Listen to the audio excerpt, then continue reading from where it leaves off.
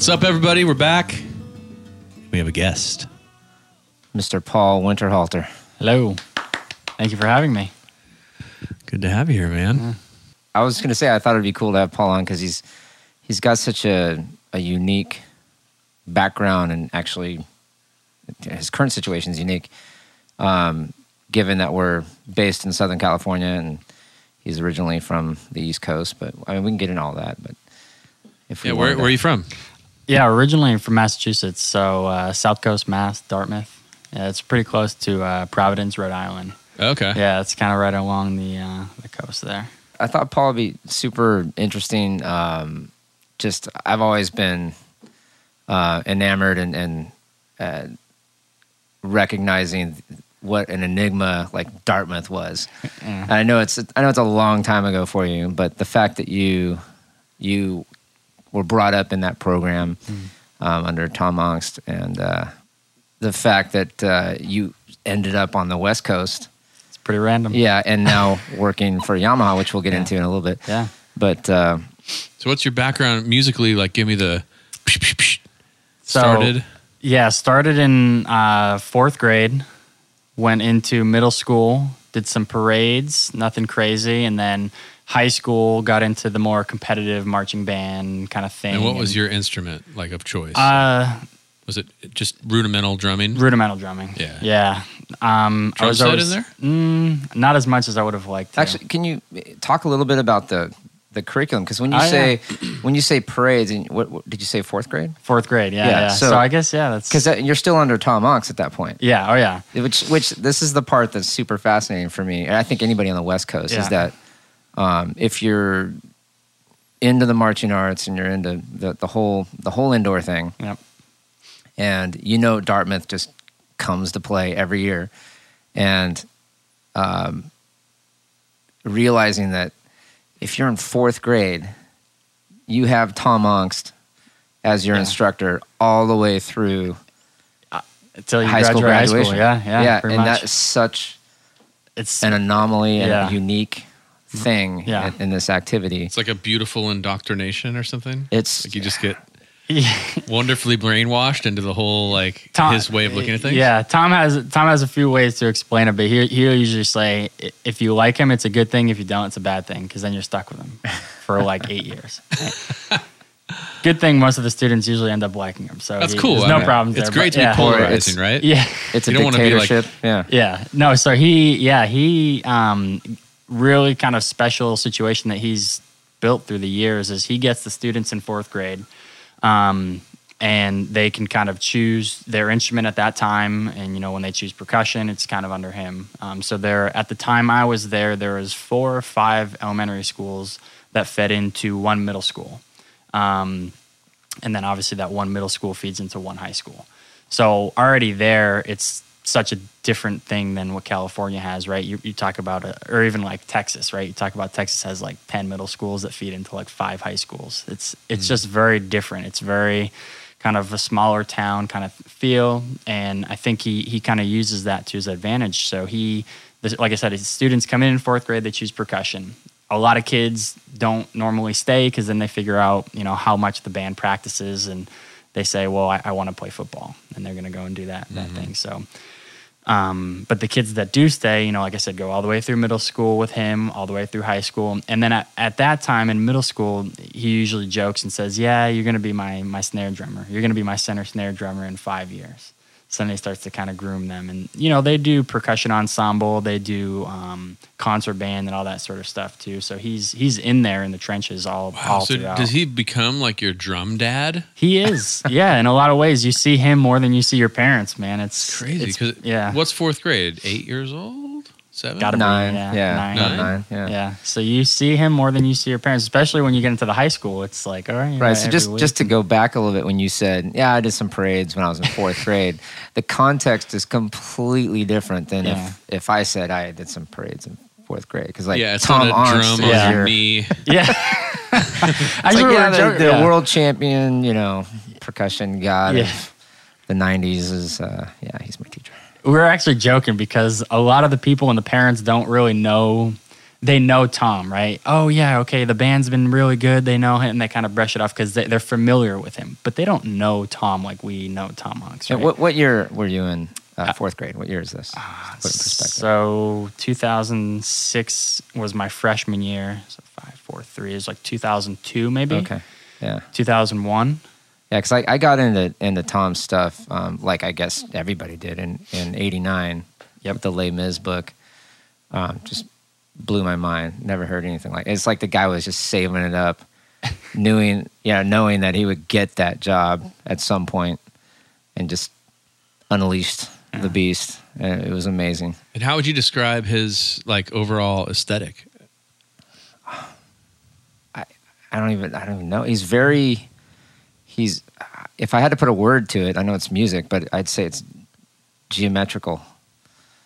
Oh, is how I hear it. But so now when I translate that into drummers, the first name that comes to mind is Chad Wackerman. Is there any relation to that sort of lots of hemiolas and kind of angular? I don't know if I wouldn't put him into hemiola land, but angular, yeah, but not obnoxiously. Like he's Are you saying Chad Wackerman's obnoxious?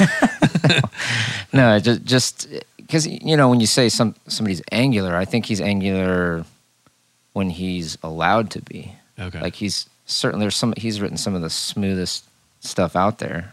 Okay, and he just has a way. I don't know. I can't. Well, it's funny you say that because kind of how my mind works, having gone through playing all his books those years, is like, okay, by the time I was a senior in high school, it was a center snare, the drum line, and you get the book for indoor. It's like this time of the season, right? They get the music, he's writing it, and we're with the snare tech, and then he comes in and brings the new, like the closer, right? Here's the closer snares. Can we let's start learning this? Mm-hmm. And by the time you're a senior, it's like you're not even. It's like reading a book, right? You're not like and then the tree. It's like okay, I'm just reading.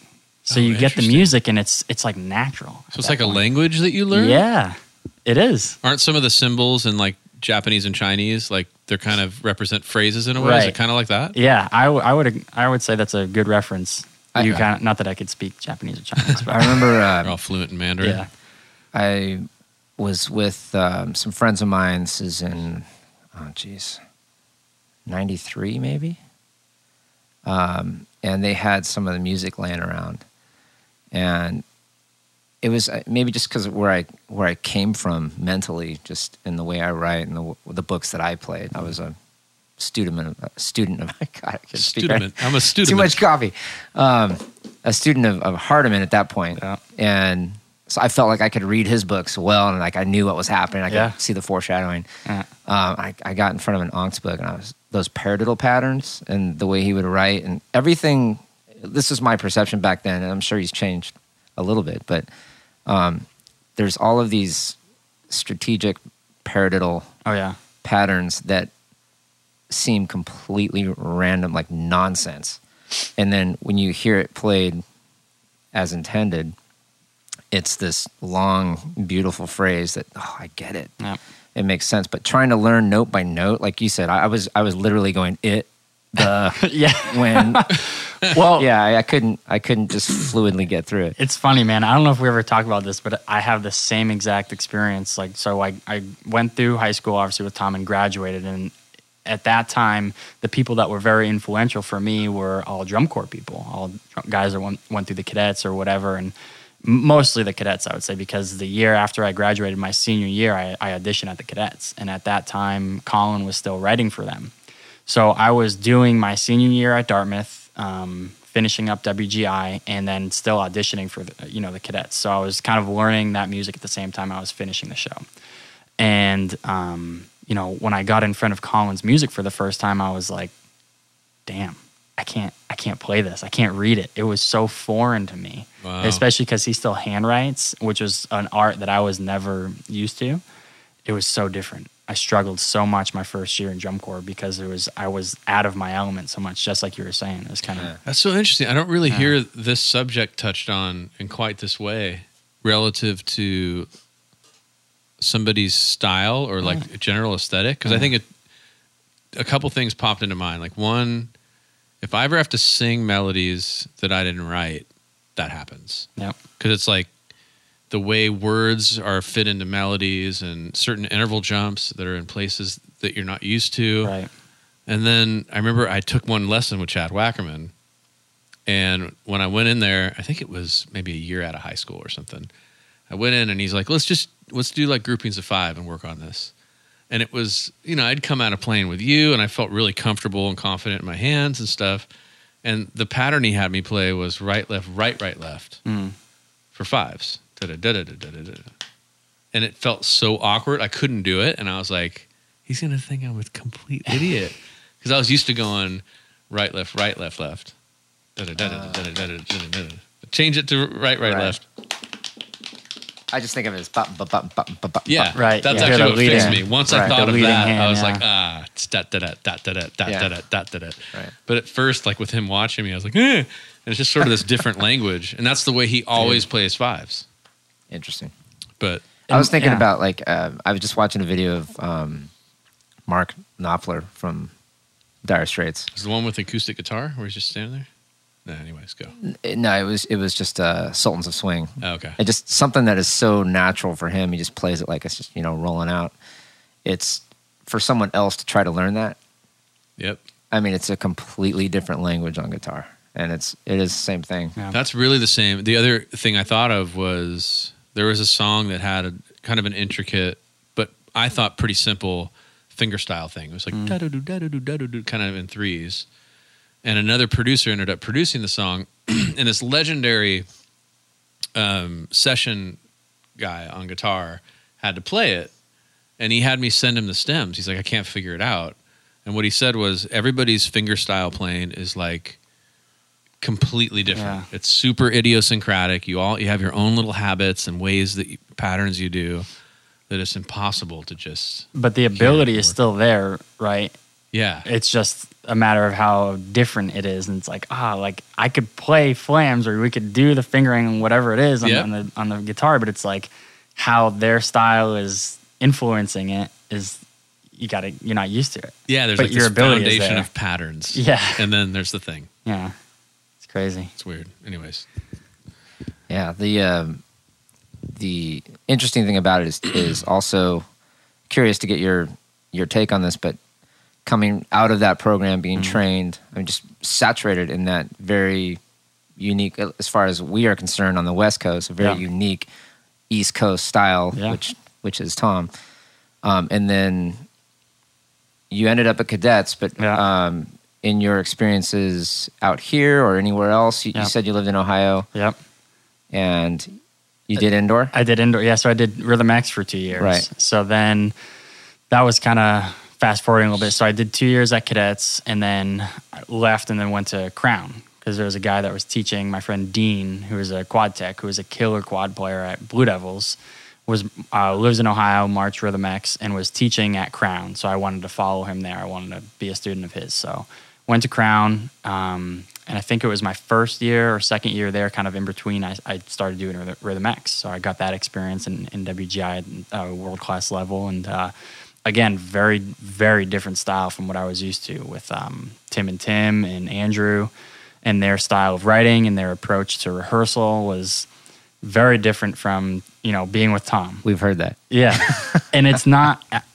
I'm not casting a pin. I had a great experience. I had an awesome time there. I loved everything I think they did. that's probably a group that has the most fun Yeah. with this thing. We had a great time. Yeah. And it was but at the same time, it was so honed in. Like when I started marching there, it was at the time they were like, all right, we're gonna get this thing dialed in, right? So we're gonna still have fun, but we're gonna be here on time. Which was coming from my cadet experience. I was like, rehearsals 5 minutes ago, we're here now, So, but still, the overall experience was different for me coming from Cadets and then Crown, and it was just kind of another Because experience. they're just less about blatant fun, or what? I wouldn't say that. It's just the overall vibe or the overall feel is obviously innately different because it's WGI. So you have only the weekends. So then the week is on your thing. Are you practicing all the time, or are you working, or are you teaching? And at the drum corps level, it's like, all right, well, you're present, you can't go anywhere, and we're going to control your time and when you eat and everything you do. So it's like that's built in. So I would think that too. prison feel. Yeah. I would think that at least my understanding, I've never actually seen it happen, but that Rhythm X is a very designed through process and discovery. Yeah.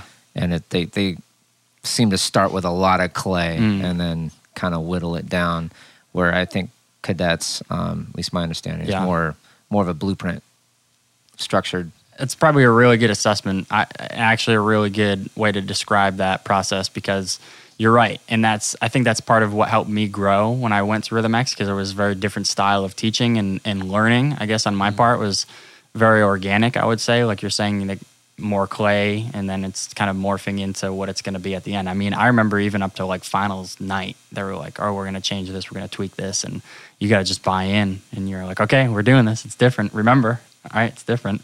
Yeah. And that, putting that pressure and asking the students to kind of be professional enough to be up to that level kind of really helped me grow a lot. And that's when I realized it doesn't always have to be perfect. You can change it, and then you've got to be perfect when the time counts, kind of thing.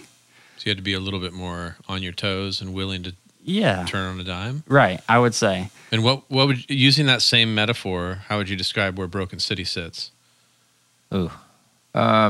Is there clay involved?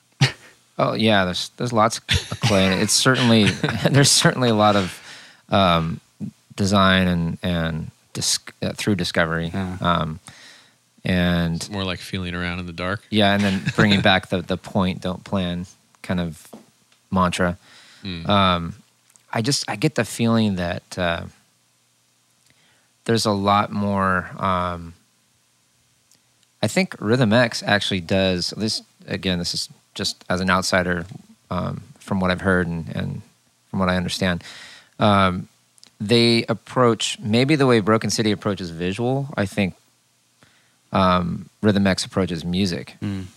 I've heard that they do a lot of things on the fly musically, which is super interesting. And you know, we'll do like novelty things like that, but the music is, I would say, is pretty heavily composed on our end. Yeah. But it's in pencil, if you will, you know. So we get it out on the floor, and it's like that's out, that's out, that's changing. Yeah. But the process, like the initial, like here's this stuff that we're gonna do, is composed, and the visual portion is very through discovery. But my understanding is that Rhythm X has that approach with the music itself at times, maybe not all the time, which has always been fascinating to me. And I love that they have the courage and they embrace risk on every level. So on a rehearsal level, are they literally saying, okay, don't play that, play this on this bar, like literally rewriting something? Sometimes, in a big chunk?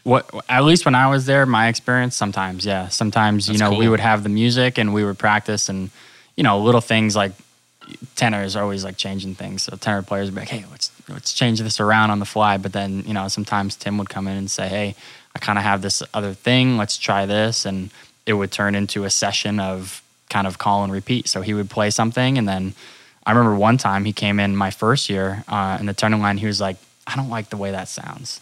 And it was an ensemble rehearsal, and we were just like, all right. And so he started playing, and we started doing the rounds, and he was like, why don't we step outside, kind of thing. So then the rest of the ensemble kept going, and the turning line went outside, and we changed the tenor feature. And then I remember, this is really funny, I remember my first year, obviously, so I'm like nervous. I just want to fit in. I want to do everything right, coming from that cadet mentality. Yeah. And we come back in, and he's like, all right, let's play it in front of everybody.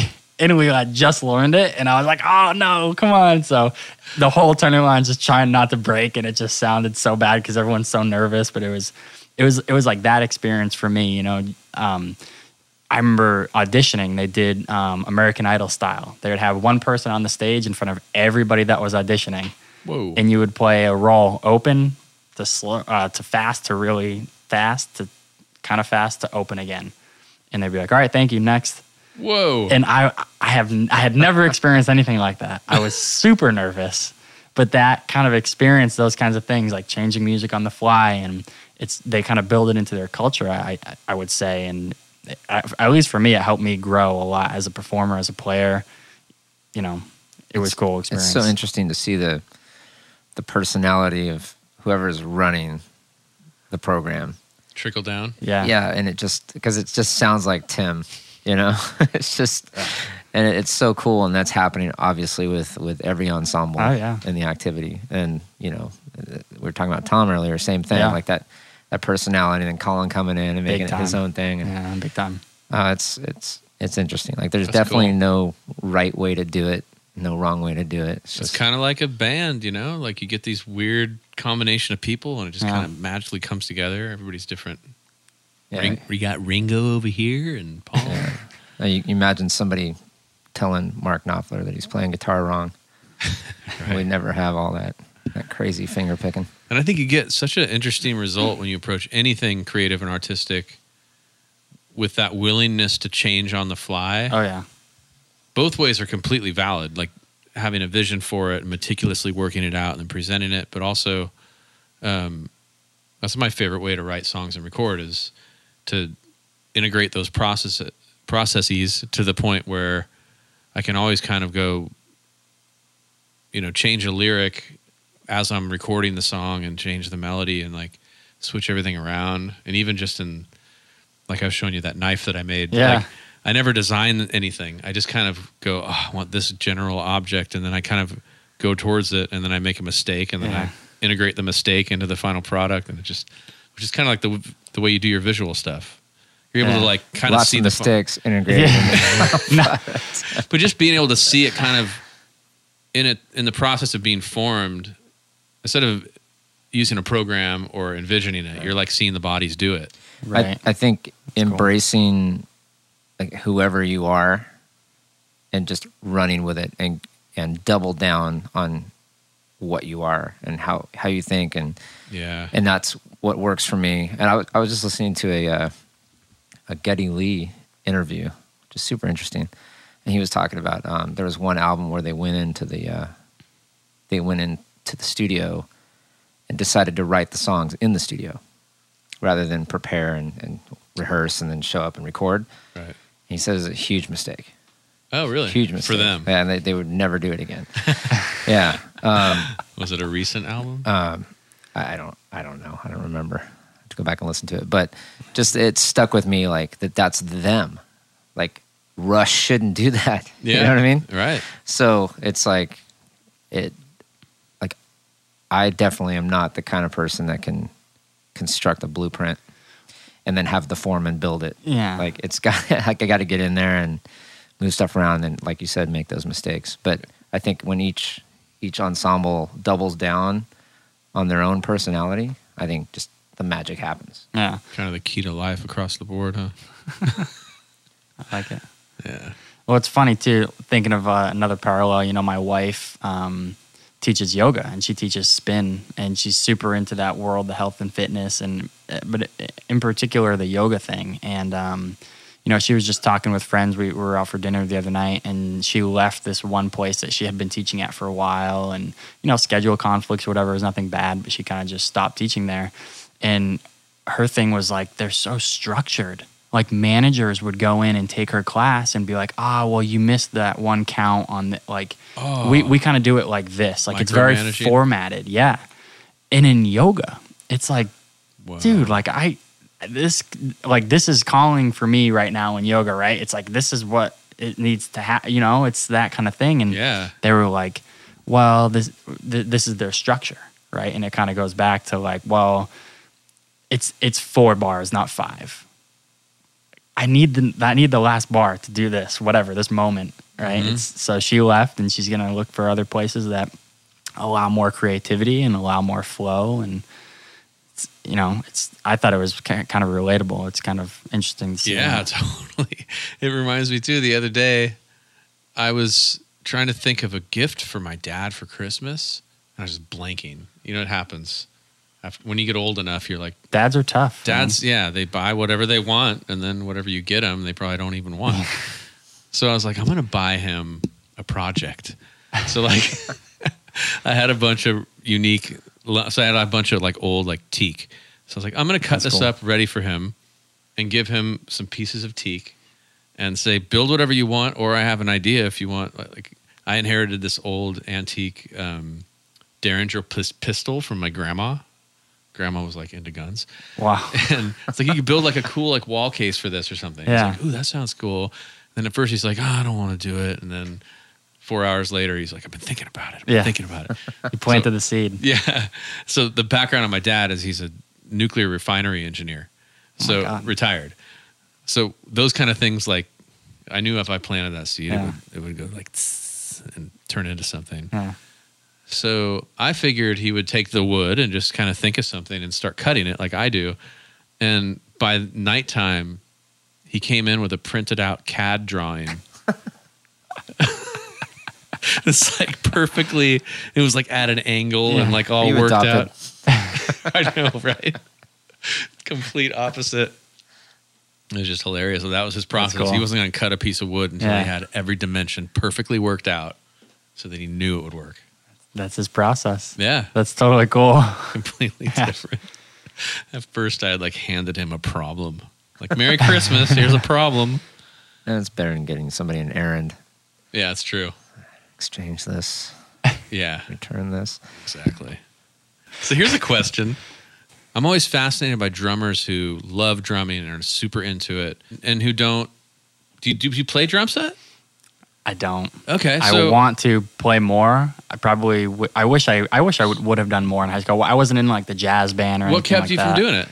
Were you just drawn to the rudimental? The rudimental thing. I was so focused on. I was hyper focused because, like I was saying, a lot of guys that were teaching me had gone through the cadets and had done the drum corps thing, and that's just that kind of. I was captivated me. I was so enamored with that and wanting to be those guys, and I wanted to do that. So I told myself the only way to do that is to focus on the rudimental stuff. And That's cool. Yeah, I kind of looking back on it, reflecting on that time, I kind of regret it a lot. Really? Because I wasn't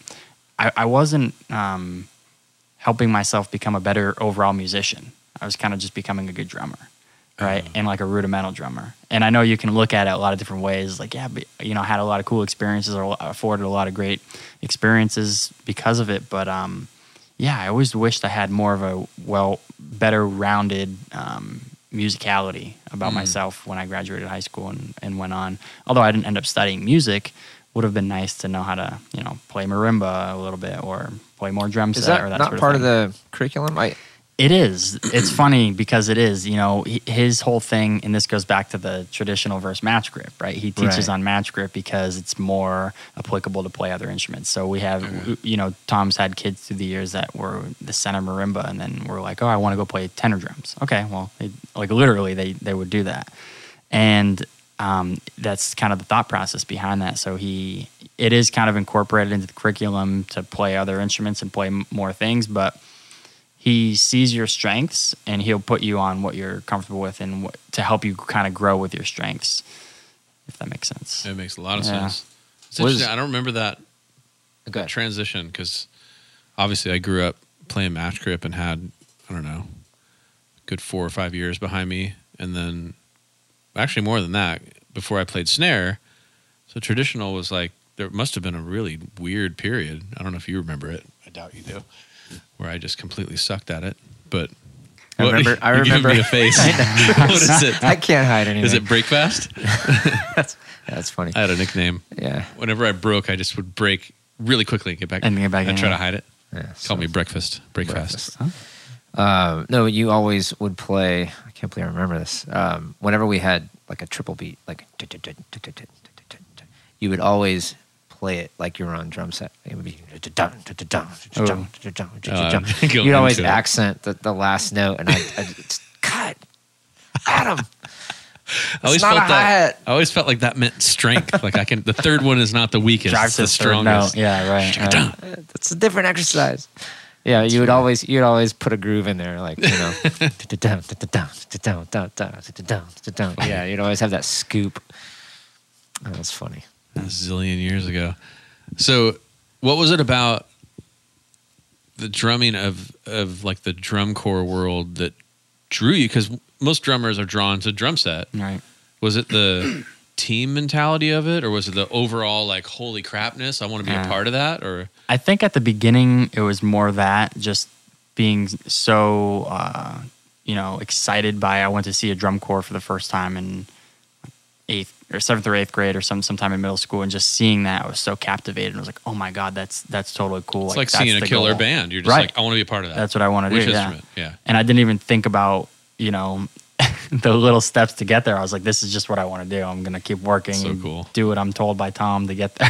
Kind of thing. Really is like, So I think that's sort of what it was. And then that was it in 4th grade, or was it that later? So I started learning percussion in 4th grade with Tom, but yeah, I didn't see a drum corps until like middle school, like 8th grade, maybe 9th grade. You were drawn to drums before that, but yeah. It didn't get like right. When you said earlier, most kids are into drum set or start with drum set. I can't remember how you worded it, but just because pop music is so prevalent, you just kind of see it. I don't think that's the case. Like, because I will have at least one instance every season where I'll just kind of poll the group and say, how many people here play drum set? And it's usually like maybe 2 or 3 out of 20 or 30.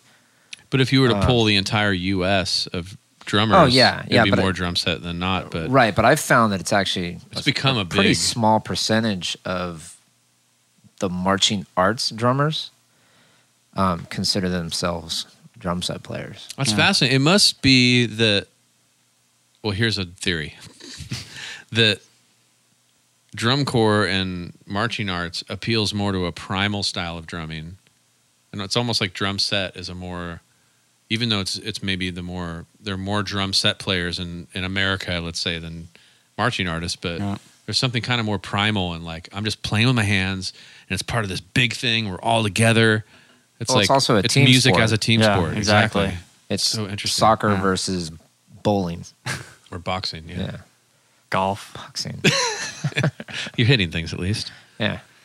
No, but it is a good point. I wasn't drawn to the rudimental drumming really to be like the world's fastest rudimental slam drum player or whatever. It was more of like, okay, the goal is to march drum corps, and I see this great thing happening, this sort of team camaraderie and family aspect of it, and I think looking back at it, I think that's what I was really drawn to, was becoming as good a member for the corps as I could be. Oh, that's cool. And I wasn't so focused on, obviously in high school I was hyper focused on, like you were saying, the third beat is not accented. Can we get this figured out? Like, I was super that person. I was super hyper focused into being that.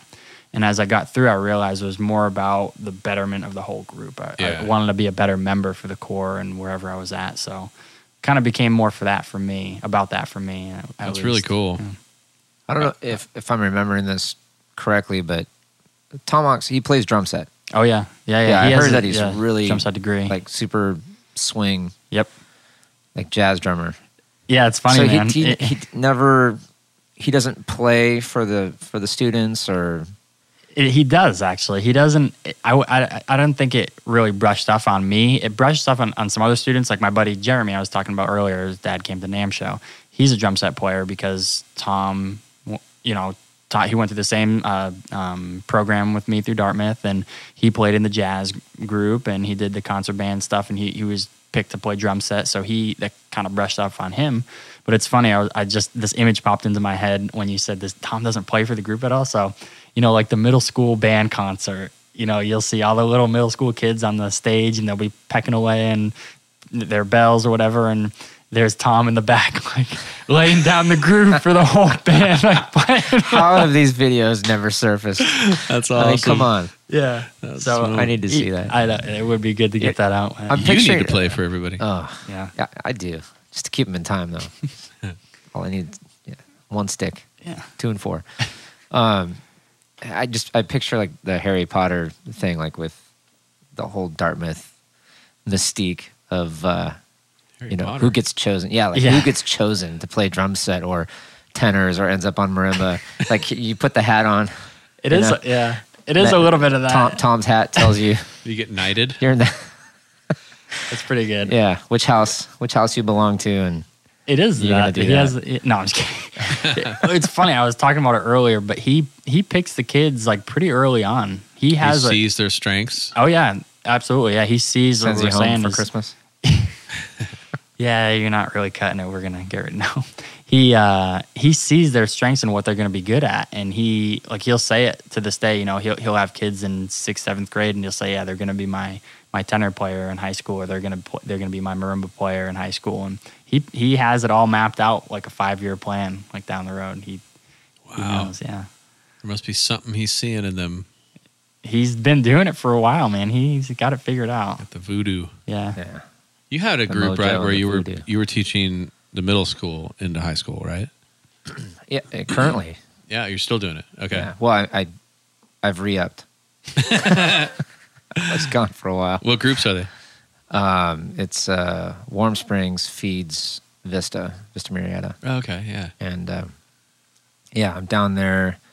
I've got a team of people down there. I show up mainly for staging purposes, and I handle just the organization as far as what they're playing, like set design, etc., curriculum, all that kind of stuff. But yeah, man, that's crazy. Yeah, it's a special thing. I definitely see why. I mean, that's like Tom's career. That's his thing. Is that he is the guy for the district. Starts him in 4th grade and takes him. It's absolutely a full-time job. I don't know how he did cadets on all top those of it all. years Yeah, at such a high level. Yeah. And then managed all that. Yeah. And of course, home life and all that balance. All that stuff too. Yeah.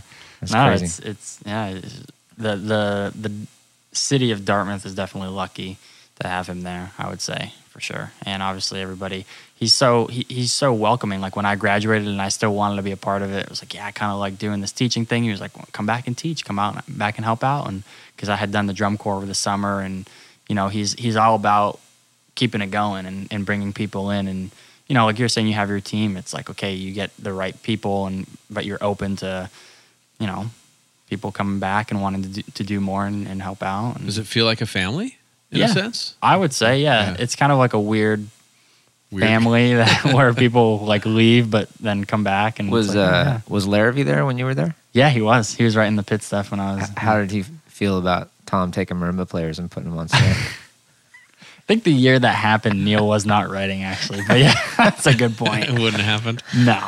Well, two guys from Boston. Just you can imagine the rest. Yeah. So how now Those guys working at Yamaha, do you balance playing, teaching? Is Yamaha full Not very time now? Mike could tell you. Yeah, I don't. It's been kind of full time for me. Yeah. I shouldn't say kind of. It is full time for me.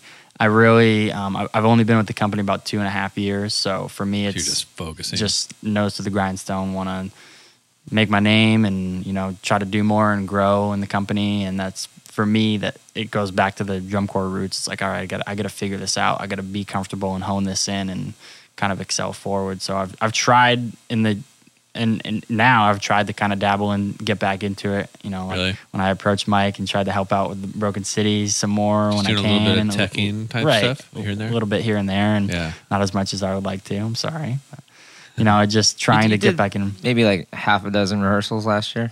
Maybe, yeah. We have a full staff, so right. Helping out when you can. Yeah. I think That's cool. the cool thing just about like where you come from, where you are now, and everything you're doing is the perspective. Because often we're always talking about the struggling or starving artist types. Like comes up a lot, that whole concept of that type of person. Sure. But I'm always fascinated by someone who's so into the activity, but like yourself, doesn't major in music, and chooses a business career. Yeah.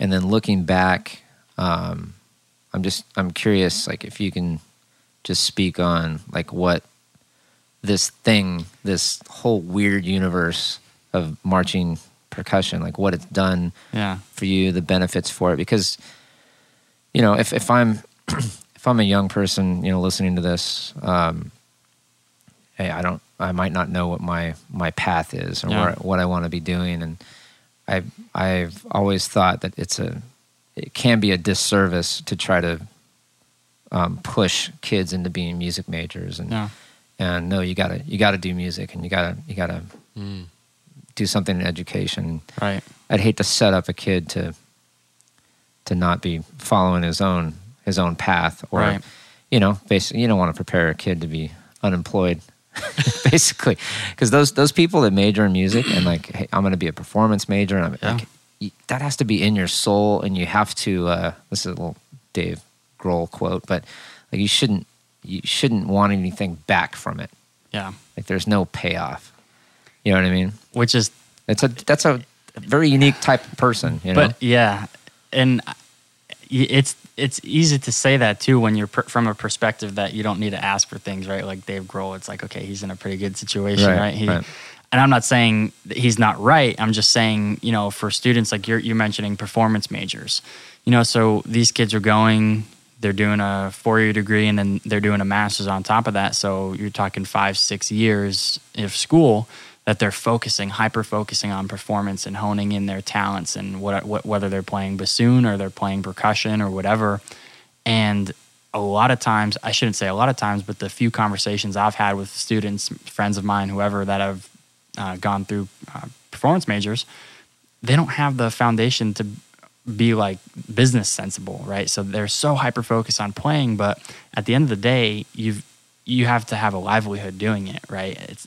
I wouldn't say it's a sad truth, but it's the truth. You've got to be able to afford to do these things that you want to do, right? You've got to have a livelihood, and a lot of them, they don't know how to have a business type of conversation with somebody. Hey, I need time to record, or how do I negotiate, or how do I talk, or how do I sell an album or a CD? How do I promote myself? Those sorts of things. So, yeah, it can be tough for those students a lot of times, but it's not a mandatory pathway. No, certainly not. And so much of that comes down to temperament too. The artist's temperament is so the opposite of the organized businessman's temperament. Oh yeah, even just in looking at the big five aspects, it's like people who are highly open.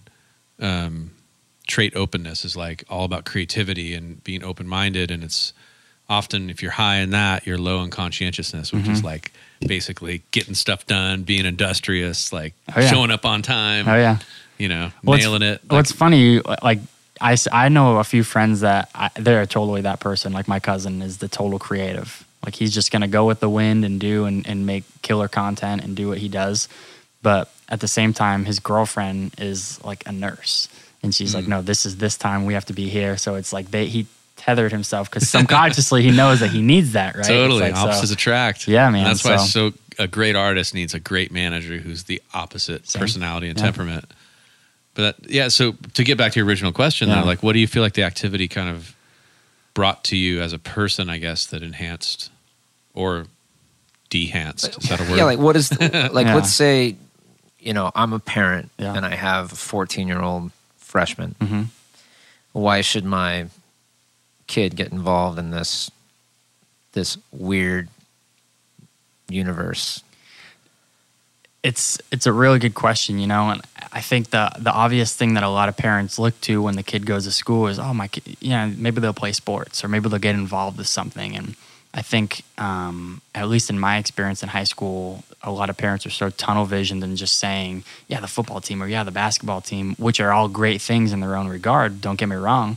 I love basketball. I play basketball every week, but the band and being involved in music just opens up a lot of different doors, I would say. And it's such a different experience than being on the football team where you might stand on the sideline for 3 years. Yeah, you're going to get a good work ethic, but it's not the same as being in the marching band. In my experience, Tom would always say, everyone's got to be the center snare, right? And in our language, it's like the center snare is like the person in charge. Everyone's got to own, their own roadmap, their drill, their music. You've got to own everything. You're on the spotlight. Like, what's the quote from the Jocko Willenick? We I were just talking about that. That's the other guy I do the podcast with. The guy that doesn't have Parkinson's or whatever. Yeah. Alzheimer's. Yeah. Can't even think of the right word. Anyway, yeah. It reminded me of a Jocko quote. Everyone's got to be the same as now. And when you combine that team thing with an artistic endeavor too, Right. it's like something so unique about that. Something magic. that's athletic, Extreme accountability. I think team-oriented, that's what it is. Extreme Yeah. accountability. Extreme accountability, That's- mixed with self-expression, Right. mixed with expressing some other thing, like somebody else's music, putting yourself into it. Very different than a sport. There's lots of great things you get out of sports, but Absolutely. what do you feel like you take into it, even in your job in Yamaha? I guess you have a connection to the products, right? Yeah. Oh, yeah. Big That's, time. That's intense. Yeah, which is cool. I mean, so the connection is for me really unique because when I was going through drum corps, I played on Yamaha. The groups I was with are all Yamaha groups, so I was very familiar with the people at Yamaha, Joel Tetzlaff in particular. And when he would come out, he would look at the gear, and he was so into the product. And I was like, man, that's really cool. Like, what do you do? And it's like, well, I do lots of things. I do pretty much what I'm doing now. And so the connection is pretty special to the product, and it is pretty cool. But yeah, get involved in music. Do music. Do music. All right, I have 3 questions for you. We're going to wrap this thing up. Okay. 3 favorite songs. Go. Oh my God. I can't. You have to. 3 favorite songs of all time. 3 favorite songs if you just had to pick them right now on a podcast. I've been liking a lot of hip hop. Ooh, so Like- give them to me. Artists, even. You can go artists. Jay-Z. Yeah. I like Drake. I'm sorry. You're not the only one. And I like The Weeknd too. Yeah, that's cool. Yeah. He's hip hop influenced, right? Yeah. Pre popularity. Yes. Or Popularity. those albums Yes. are killer. Do you know that Jay-Z does? Those first 2 I'm sure you albums. probably do know. He doesn't write anything down. It's all in his head. Does he really? Goes in the studio, no piece of paper, everything memorized. Jay-Z. Yeah. There's some shit. YouTube videos of it. Really? Yeah, and then he'll rewrite in his head. It's all like in there. Yeah. Intense. I'm gonna look that up. But I want because that pre-popularity Weekend, I can't find the album, but Okay, cool. Yeah. Okay, and then 3 favorite movies. Go. boy. 3 favorite movies. High School Musical 1, 2, and 3. I don't know. I always like Forrest Gump was a really good movie. That's one of my top 3. Yeah. Inception has got to be in there somewhere. And then there's got to be a movie that like when it comes on, it's like, yep, I'm watching it. Oh, it's probably like the Santa Claus one, the original one, Tim Allen. I haven't Santa even Claus. seen that. Is it great? I know it's like a Christmas movie, but Yeah, it's just yeah. like classic, man. Like that comes on, it's like me and my sister, we know every word to that movie. Hits you where Yeah. it's awesome. Yeah. Mike, 3 favorite movies? Oh my gosh. I feel like these things say a lot about a person. Uh-oh. Anything by Wes Anderson. I really like the Grand Budapest. Hotel, that Yeah, one? Yeah, that's I haven't up- seen that yet. I got to see that's it. in there.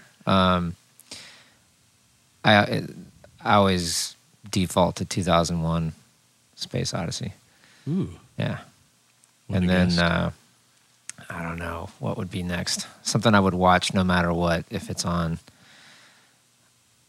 So it's like kind of a car chase movie, but there's something about it I love, and it's Ronin. Yeah, it's a Familiar with that one? great movie. Yeah. It's just where it was based. It's possibly I have a little nostalgia because there are a lot of scenes were shot right where I was living when I was in Paris drumming for David Halliday. But That's a cool one. yeah, so I saw the neighborhoods. I'm like, that's right. I know where that is. Yeah. And there's a little connection, and Audi S8 can't go wrong. Yep. That's cool. Those car chase scenes are amazing. Yep. Shawshank, Braveheart, maybe Road to Perdition, but maybe Crumb, the documentary. It's amazing. What? Crumb? I haven't seen that. Never seen it? Robert Crumb, the guy did, I think it was Where's... He did Keep on Truckin', that classic. Oh, I think I have seen that. It's crazy. Yeah. It comes from an insane family. They were all Yeah, abused. yeah, and yeah. He's a brilliant That's cartoonist, satire. Like at least 10 years old, though, right? Mhm. Yeah, I think I saw that. Great film, though. Yeah. All right, last question is: if you had to get eaten and killed by an animal, what animal? I don't know. How do you want to go down, man? Quick, Quick? Okay. What would that be? like a tiger. Just go for my throat. I don't know. Yeah, that's good. Tiger. Like Bengal lion or tiger. something. You've already answered this, but go again. What's What did I today's say? animal? I don't remember. What did I say?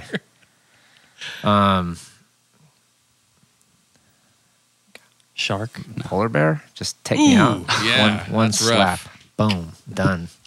I Although- think it'd be pretty fun to get bitten in half by a hippopotamus, Nah. just to kind of see my torso I mean, over there. crushed in half. Yeah, Yeah. that's Yeah, true. but They you only might have like 3 survive teeth. that. Pinched in That's half. true. They have those like just Yeah. couple snaggletooth. What's that other Teeth. Leo movie where he fights the bear? Oh. I can't Oh think yeah, of it. Revenant. Revenant. Ah. Good. Something we could think of. Yeah. Worse. That attack is crazy. But he survives it. Supposedly. All right, that's a good. Let's end on death. There it is. We have no questions this week. No, I didn't shoot out we the. didn't prepare. I Oh, didn't- we had Next some time, good ones. next time we'll answer questions. yeah, that's why I made up a few. No. All right. Good. Paul, great to have you, man. Great to be here. Thank you. That's cool. Thank you so Mike, much. really nice meeting you, man. Good night and good morning.